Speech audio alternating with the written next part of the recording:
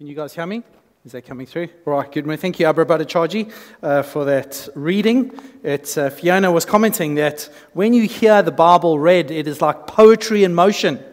And that was poetry in motion. So thank you for that. For those of you who don't know me, my name is Graham, and I am one of the pastors here at City Reach. I'd like to begin this morning by talking about a four-letter unmentionable word, especially on the weekend.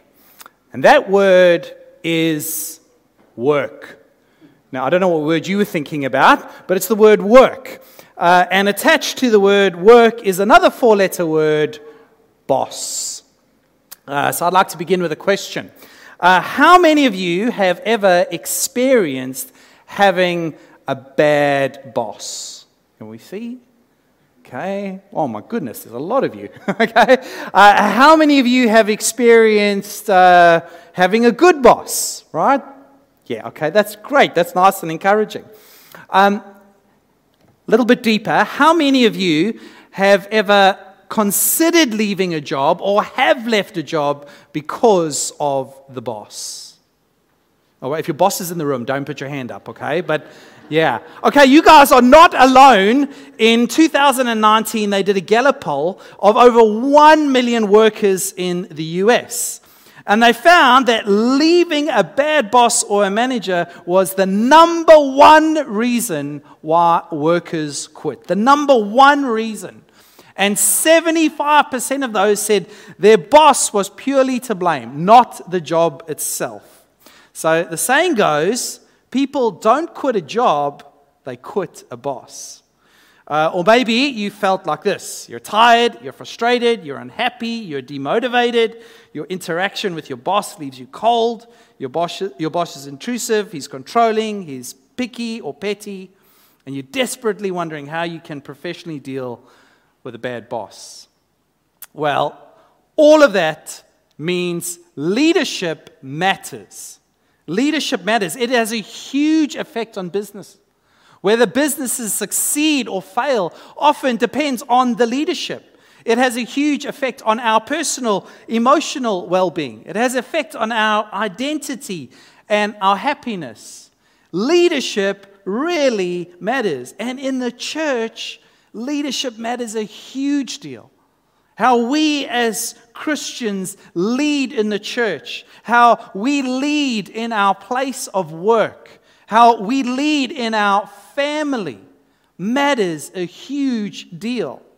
Now, you might be thinking, well, I'm not in a leadership position in any of those things you mentioned. You're not off the hook, right? Because at the very least, you are called to lead yourself. And as followers of Jesus, we are all called to conduct ourselves in a manner worthy of God. So, are you ready? Leadership 101 begins here. Now, as Abra said, we are looking at the book of Thessalonians. It's a letter. We're looking at the first one, 1 Thessalonians. And Paul is writing to this church. Now, Paul founded the church in Thessalonica. He preached the gospel to them, but then he had to leave the city. Now, what often happened is that the Jews would come in after the church had been founded, and they would attack the message Paul preached. They would attack the gospel. And if that didn't work, then they would change their strategy and they would attack the messenger. They would attack Paul. And this stuff happens in our workplaces today. If you can't undermine the message, then you undermine the messenger. So for me, in a previous job I had in Hong Kong, the boss I had wasn't particularly well liked or respected. But one day he got up and addressed the staff with a new initiative. And it was a big staff, there's about 60 of us. And the plan he had was actually a really good one, and it was really needed. So the staff couldn't really find fault with his plan, so they went after the boss. But of course, not to his face, but behind his back. And they were saying things like, well, he's really only doing it to make himself look good. He's wanting a promotion. That's why he's doing it. And this is exactly what was being said about Paul. as you've seen in the passages we just read today, reading between the lines, you can see this horrible slander that was directed at him, right? They were putting these thoughts and doubts in the minds of the members of the church to doubt the very man who had founded the church, who had preached the gospel to them and set them free. So some of the things they were saying was, well, this guy, he's incompetent, guys. Really, Paul's a little bit of a klutz. Like wherever he goes, he just leaves a mess. He wants to come help you, but he actually leaves a mess. He's a little bit like this, if we can show the picture at the back there. Right, so this is kind of what we think Paul's like. You know, he comes in, but he doesn't leave a job. He just leaves a mess. He's an ineffective servant of the Lord. Right, when he's gone, we actually find out that we have more problems than we had when he came. Another accusation was that, man, Paul's a coward. He ran away from you guys. Now, we know from the Bible that Paul actually left because he didn't want to bring trouble on the believers. They said he's a trickster, that he's just full of deceit. He's only out there to exploit you. He's an opportunist. He's only interested in it for the money, for the cash. He's greedy, guys. He's a lazy man. He's only into preaching because he can't do a full day's work. Now, all these things, it makes it pretty, or you can put down the picture, thanks now. All these things, it's a pretty horrible list. Now, it is true that when we criticize others, it's actually revealing something about ourselves. When we go on criticizing, it reveals that we judge others by ourselves. When we say, oh, they're doing it for their own glory, that's often because that's true of us. When we say, oh, they're just doing it for the money, it's often because that's why we're doing it. Now, Paul, it's absolutely brilliant in this chapter. It's like he stepped into a courtroom and he defends himself, right? He defends his case. He says, I'm going to call two witnesses to account. I'm going to call God as my witness, and I'm going to call you, Thessalonians, as my second witness. And he conducts this with a brilliant strategy, right? Paul, if he wasn't such an amazing preacher, would have been a great lawyer. Because some of the charges he denies, flat out, he says, no, that's wrong. Here's the evidence. Other charges he argues about, but all of them he faces. He faces. And as we go through this passage, you see Paul is able to defend every one of these charges. But more than that, they are charges that every one of us should be able to defend as well. So the first one is his effectiveness. In verse 1 it says this, you know, brothers and sisters, that our visit to you was not in vain. The NIV finishes it this way, it says, not without results. Right? Paul's saying, I'm not incompetent, guys. You know, Thessalonians, you are my witnesses. You saw what happened there. When the church was founded, it wasn't with no effect. Something happened. You knew what I was doing. I didn't come in and mess up the situation. Actually, when I left, the ministry that was left behind was a church that was rich in faith, hope, and love. That is an effective ministry. That is what churches should be. Then he moves on and he deals with his boldness. In verse 2 it says this, but though we had already suffered and been shamefully treated in Philippi, as you know, we had boldness in our God to declare to you the gospel of God in the midst of much conflict. Paul's saying, guys, you calling me a coward? You think I was afraid and that's why I left? Do you know why I came to you in the first place? It was because in Philippi, I had been beaten and whipped. I had been thrown in jail. I'd been thrown in prison, thrown in the stocks. I had been shamefully treated. And yet the first thing I did when I left Philippi, I came to Thessalonica and I preached the gospel. The very thing that I'd done that got me in trouble in Philippi, I had the courage to come and do it again. That is not the sign of cowardice. That is courage. Think about it for us, right? If this auditorium had to be surrounded and the doors burst open and a whole bunch of thugs came in and beat us and whipped us and mocked us, how many of us would come back next Sunday? And yet this was Paul. He was beaten, whipped for the sake of the gospel, but he gets back and he says, I'm going to just carry on preaching. Guys, I'm not a coward. I'm not a coward. He says, guys, you want to accuse me of deceit? This is what he says in verses 3 and 4. He says, for our appeal does not spring from error or impunity or any attempt to deceive, but just as we have been approved by God to be entrusted with the gospel, so we speak, not to please man, but to please God who tests our hearts. Paul just simply says, guys, did you see my life? It was utterly simple, right? We didn't come as thieves and crooks. We didn't come with deceitful motives. It was really simple. We came with one motive and one motive only, because God entrusted us with the gospel. And that's what we do. Our only thing is to share the gospel. We share with you what has been given to us. You know, somebody once said that a preacher is one beggar telling another beggar where to find bread.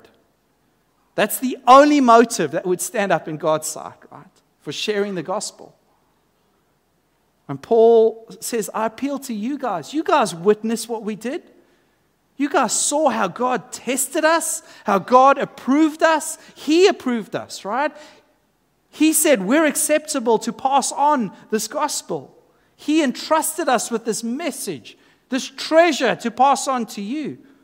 He wouldn't have done that if he hadn't approved of us. And then they say, no, Paul, really, you're just saying these things. You're just trying to flatter us.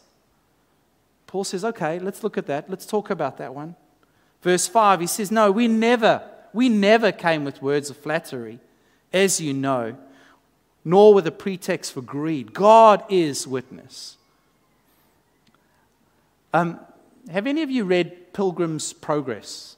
Let's see, show of hands. All right, there's about 5 of you that have been incredibly blessed. The rest of you got to read that book. It's incredible.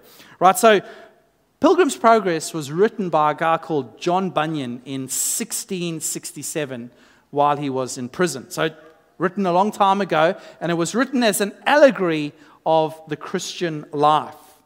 And the main character in the book is this guy called Christian, and he goes on a journey and he meets different people along the way.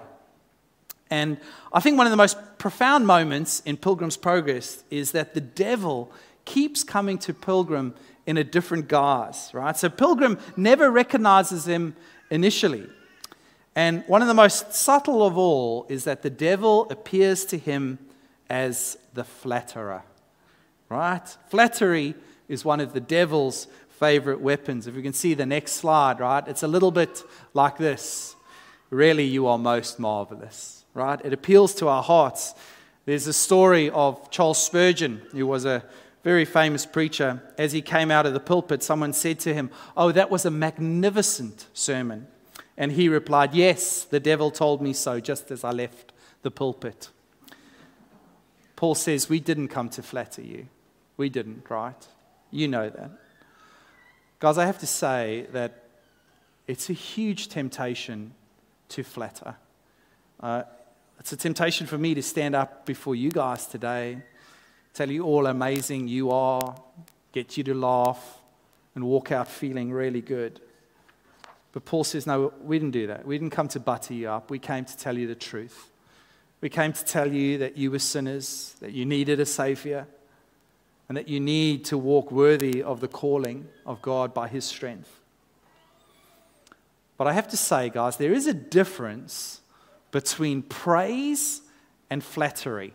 Now, as a South African coming into Australian culture, one of the things that I did find, praise is probably not really such a strong point here, right? But there is a difference between praise and flattery, right? Praise, the intention behind praise is to encourage. The intention behind flattery is to deceive. right? Flattery really is like buttering up. If we're going to use a modern term, it's sucking up. And flattery really, the motive is based on one that benefits the flatterer. I'm doing this because I want benefit. I want you to give me something. Whereas when you praise is there to benefit the receiver. Right? When you praise someone, you encourage them. You help them recognize the talents that they've been given. You raise their self-esteem. You restore hope and you give direction. Praise helps the receiver, whereas flattery is all about the giver. Right? I want to give you flattery so I can get something. And finally, Paul defends his conduct. He goes, guys, you want to talk about the way that I lived amongst you? Right. In verse 9 and 10, it says, you are witnesses, and God also, how holy and righteous and blameless was our behavior towards you believers. He says, look at my hard work, guys. You remember night and day we labored with our hands. You know, in Greece at that time, it was very much they looked down on you if you did work that involved your hands. If you did any manual labor, they kind of looked down on you. It wasn't as, socially as high standard as someone who worked with their heads. And sadly, many people still feel the same way today. And if you do feel that way, I'd just like to remind you that Jesus himself spent 18 years working with his hands, giving dignity to manual labor. And Paul said, guys, far from coming to you guys with this accusation that I'm just there to take up the collection, that I want to exploit you. No. Didn't you see? Night and day we worked. I didn't want to take anything from you. I didn't want you to give you any reason to say that I was preaching the gospel because I wanted to get something from you. No, I would come before you, I would preach and teach all day, and then I would go home at night and I would work. And Paul was a tent maker, right? And it wasn't in the days where you, like nice tents all made by machineries. It was probably goat skin, and you had to work really hard to put that needle in and out of the goat skin, work it together. And Paul did that day and night. He worked. It was a tough job. So Paul deals with what they were not. Guys, we weren't any of these things. If you hear stuff like that, that's not what we were. Remember that God is our witness, that you are our witness, that you saw what happened. He says, but this is what we were. This is what we were. And it's interesting because he doesn't appeal to a list of his attributes. I'm this amazing, I did this. He doesn't appeal to his giftings. He does something very different. And he appeals to the depth of relationship. In verse 7, this is what he says. He says, but we were gentle among you, like a nursing mother taking care of her own children. I don't know if you've ever watched a mother with her baby. It's the most beautiful, gentle, tender, caring thing. Right? Moms will comfort their babies. They will make sure that they're fed. They will clothe them. They'll make sure that they're growing. They're healthy. And above all, they will spend hours and hours and hours with their babies. Right? And as the moms out there will know, I can see Jo with her little baby now. There's a perfect illustration right there. Beautiful, tender moment, cuddling and caring for their children. And moms will know that many of those hours you spend with your children are in the middle of the night or in the early hours of the morning. Right? An author, Jodi Picoult, said it like this. She said, 24/7. Once you sign on to be a mother, that's the only shift they offer. Right? It's full time, all the time. And Paul's saying, guys, did you see how I cared for you?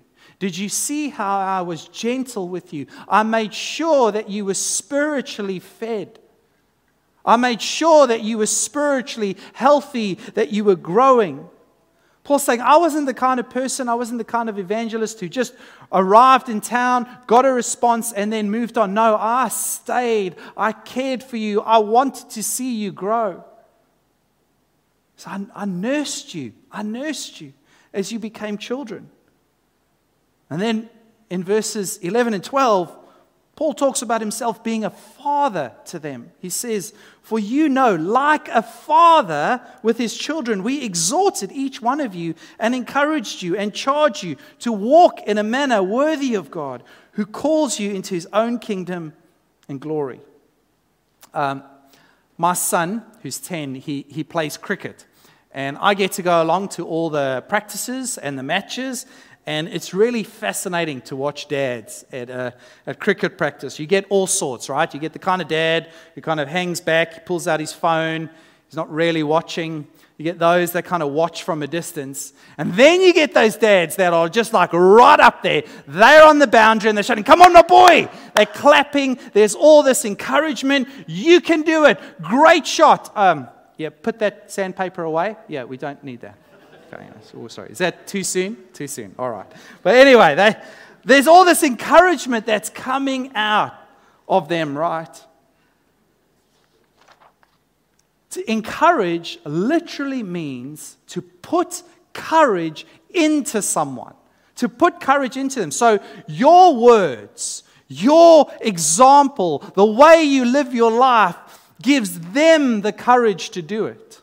Paul said, we encouraged you. We put courage into you. This isn't standing from a distance and watching from far away. No, this is being up close. It's walking with you.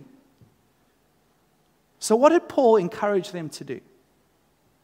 What courage did he put into them? He says this. He says, walk in a manner worthy of God. He says, you followers of Jesus in Thessalonica, I'm like a father to all of you, right? Notice he says, we exhort each one of you. Each one of you. Every single one of you is important. Every single one of you matters. Every step you take in life, every decision you make, every place you go, you do it in such a way that shines a light on who God is. The way you conduct your life, the way you walk through life, people will look and go, who are you following? And it will shine a light on him. It'll shine a light on his holiness. We are called to be holy. But it'll also shine a light on the fact that he is your heavenly Father, full of mercy and grace. He's a Father who calls you into his kingdom. He calls you. My wife says, my son walks just like me, right? People can tell which family he belongs to just by his walk. So, poor kid, right? But Paul is saying, I really want you to get this. He's saying, you guys are part of the family now, right? You recognize Jesus as King, the King who laid down his life for you. And now you're invited into his kingdom. But you're not just a subject in the kingdom. No, you are an adopted son or daughter. You bear the family name. So when you walk, when you live your lives one step after the other, what you are doing is showing which family you belong to. So remember how you walk. You are showing what family you belong to. As you seek forgiveness, you are demonstrating what family you belong to.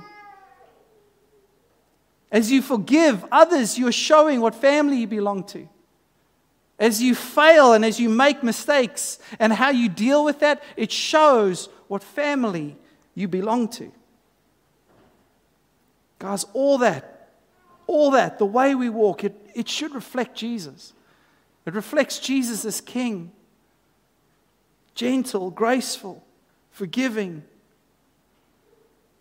And Paul says, guys, this is why we lead like we do. This is like we're like a mother and a father. You know, moms and dads, they're always on duty. It's not like it's 5 o'clock and they knock off and they just clock out. They're always on duty. It's like Jody Picoult said, it's a 24/7 shift. But if you ask moms and dads, why do you do it? They'll say, because we love our kids. We love our kids. That's why we would do it. Guys, leadership that Paul's talking about here, it's all about relationships, serving out of love. You know why we do that? It's because we have a king who serves and leads us in exactly the same way.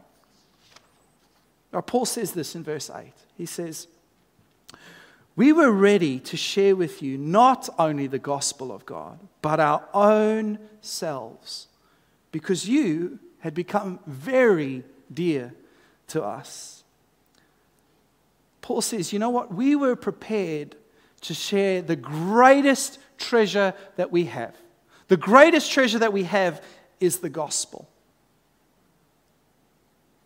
Do you know that that is the greatest treasure that you have to give away? It's not money, it's not possessions, although those things are helpful, they're useful, they're a blessing to those who receive it. It is not the greatest treasure that you have to give away. Paul says, we shared this gospel with you. It was ours to give away, and we did it. We shared it with you because we cared about you. Now, I don't know about you, but this challenges me incredibly. Do I care enough about those around me, about my family, about my friends, my colleagues, even strangers, even those who dislike me? Do I care enough to share the treasure of the gospel with them? Do I care? Do I care enough? Do I even realize that I have this treasure to give away? I think a question we need to ask ourselves is, why is it that people lead from false motives? Why do people lead from a place of greed? Why do people lead in such a way to get glory and praise from others? Why do people flatter? They do it when they believe they don't have enough. When we believe that we don't have enough money, we don't have enough security, we will resort to greed. When we believe that we don't have enough status, we will flatter others. We will seek glory from others. When we believe that we don't have enough of a reputation, we need to puff ourselves up and we need to seek glory from others. But guys, the gospel teaches us. The gospel teaches us that in Christ, you have everything. You have everything, right? He provides the contentment with what you have. He says you're sons, adopted sons and daughters into the kingdom. The Bible even tells us He sings over us.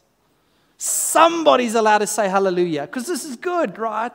This is really good. This is the King over us. He says, guys, when we realize that all that we need is in Him, all that we have is in Him, we don't need to lead out of a place of perceived need. We don't need the glory and praise of others. We don't need to be greedy because we've realized we've got it all in Him. Paul says when we realize this, we're just able to give. When we realize that actually we've been given so much, it's not out of need, it's out of where it's abundance, and here we are to share it. He says, guys, you've become very dear to us, very dear. We genuinely care about you. You're not just a number, you're not just a face on a Sunday. No, you are very dear to us. On October the 17th, 1995, so 25 years ago, Kari and Brielle Jackson were born in the USA, Massachusetts. And they were born 12 weeks premature. So babies were in a critical condition, and they placed them in separate incubators. And Kari, she only weighed about 1 kg. And she was making good progress. She was gaining weight. But her little sister, Brielle, she had problems breathing. And she had heart rate problems. And she was gaining very little weight. And her oxygen blood levels were very low. And then on November 12th, when the girls were about 3 weeks old, little Brielle went into critical condition. Her tiny little body turned this bluish grey, and she was gasping for air, and her heart rate was soaring. And her parents watched, just terrified that their little girl might die. But there was a nurse on duty. Her name was Gail Kasparian. And she went to the parents and she said, look, we've tried everything. We've tried medicine. We've tried everything we know how. There's one last thing I'd like to try. But I need your permission because it's really risky. It's really risky. I want to put the girls together. Now, there's this risk of cross-infection. I have to tell you, it'll be dangerous. And her parents said, do it. Do it. Put them together. And so as the nurse put them in the same incubator, little Brielle snuggled up to Kari and she began to calm down. And within minutes, her blood oxygen readings improved. And as she dozed, Kari wraps her left arm around her little sister, and that's when they took this photo. Guys, that's awesome, guys. You're allowed to go, ooh, that's beautiful. Right? This became known as the rescuing hug. In medical terms, this became known as the rescuing hug. It changed the way they practice when they have twins. They put them together now because of this moment in the US. Soon after they put them together, she put her arm around her. Brielle's heart rate stabilized, her temperature rose to normal, and she just began improving. All the time because of this rescuing hug. And this is them today. 25 years old, this is what they look like. Two beautiful twins close together. Guys, this is what Paul's talking about here. He says, like, when we lead, we give our very selves. We give our very selves for the sake of our brothers and our sisters. We lead in such a way that we are continually giving a rescue hug.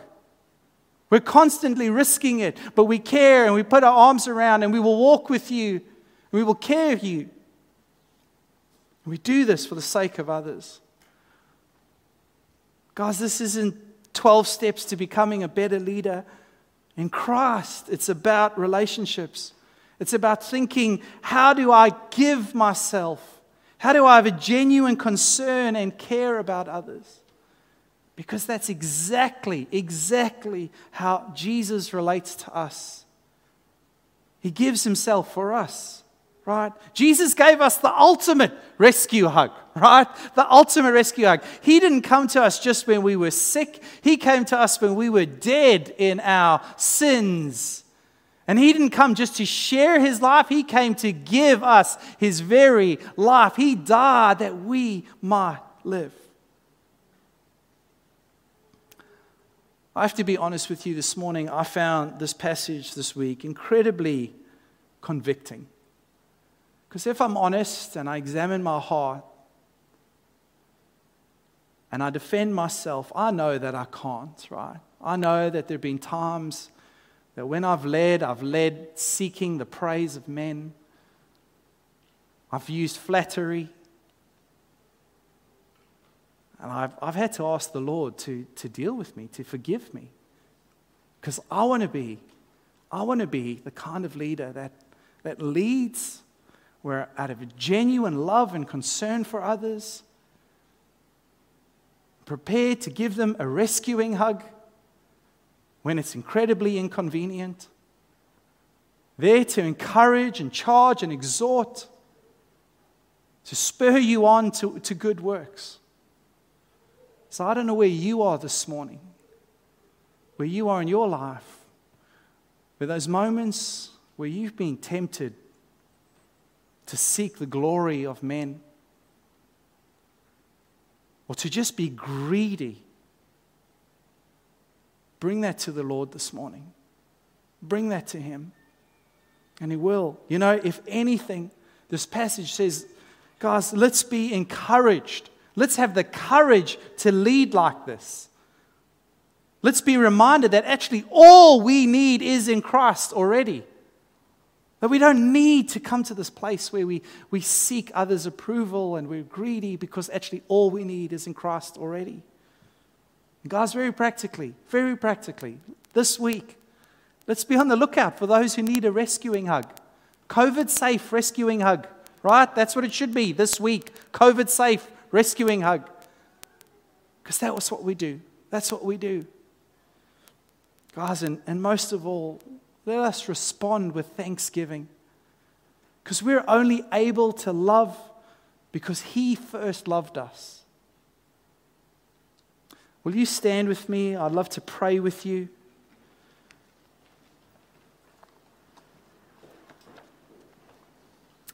And then we're going to respond in worship.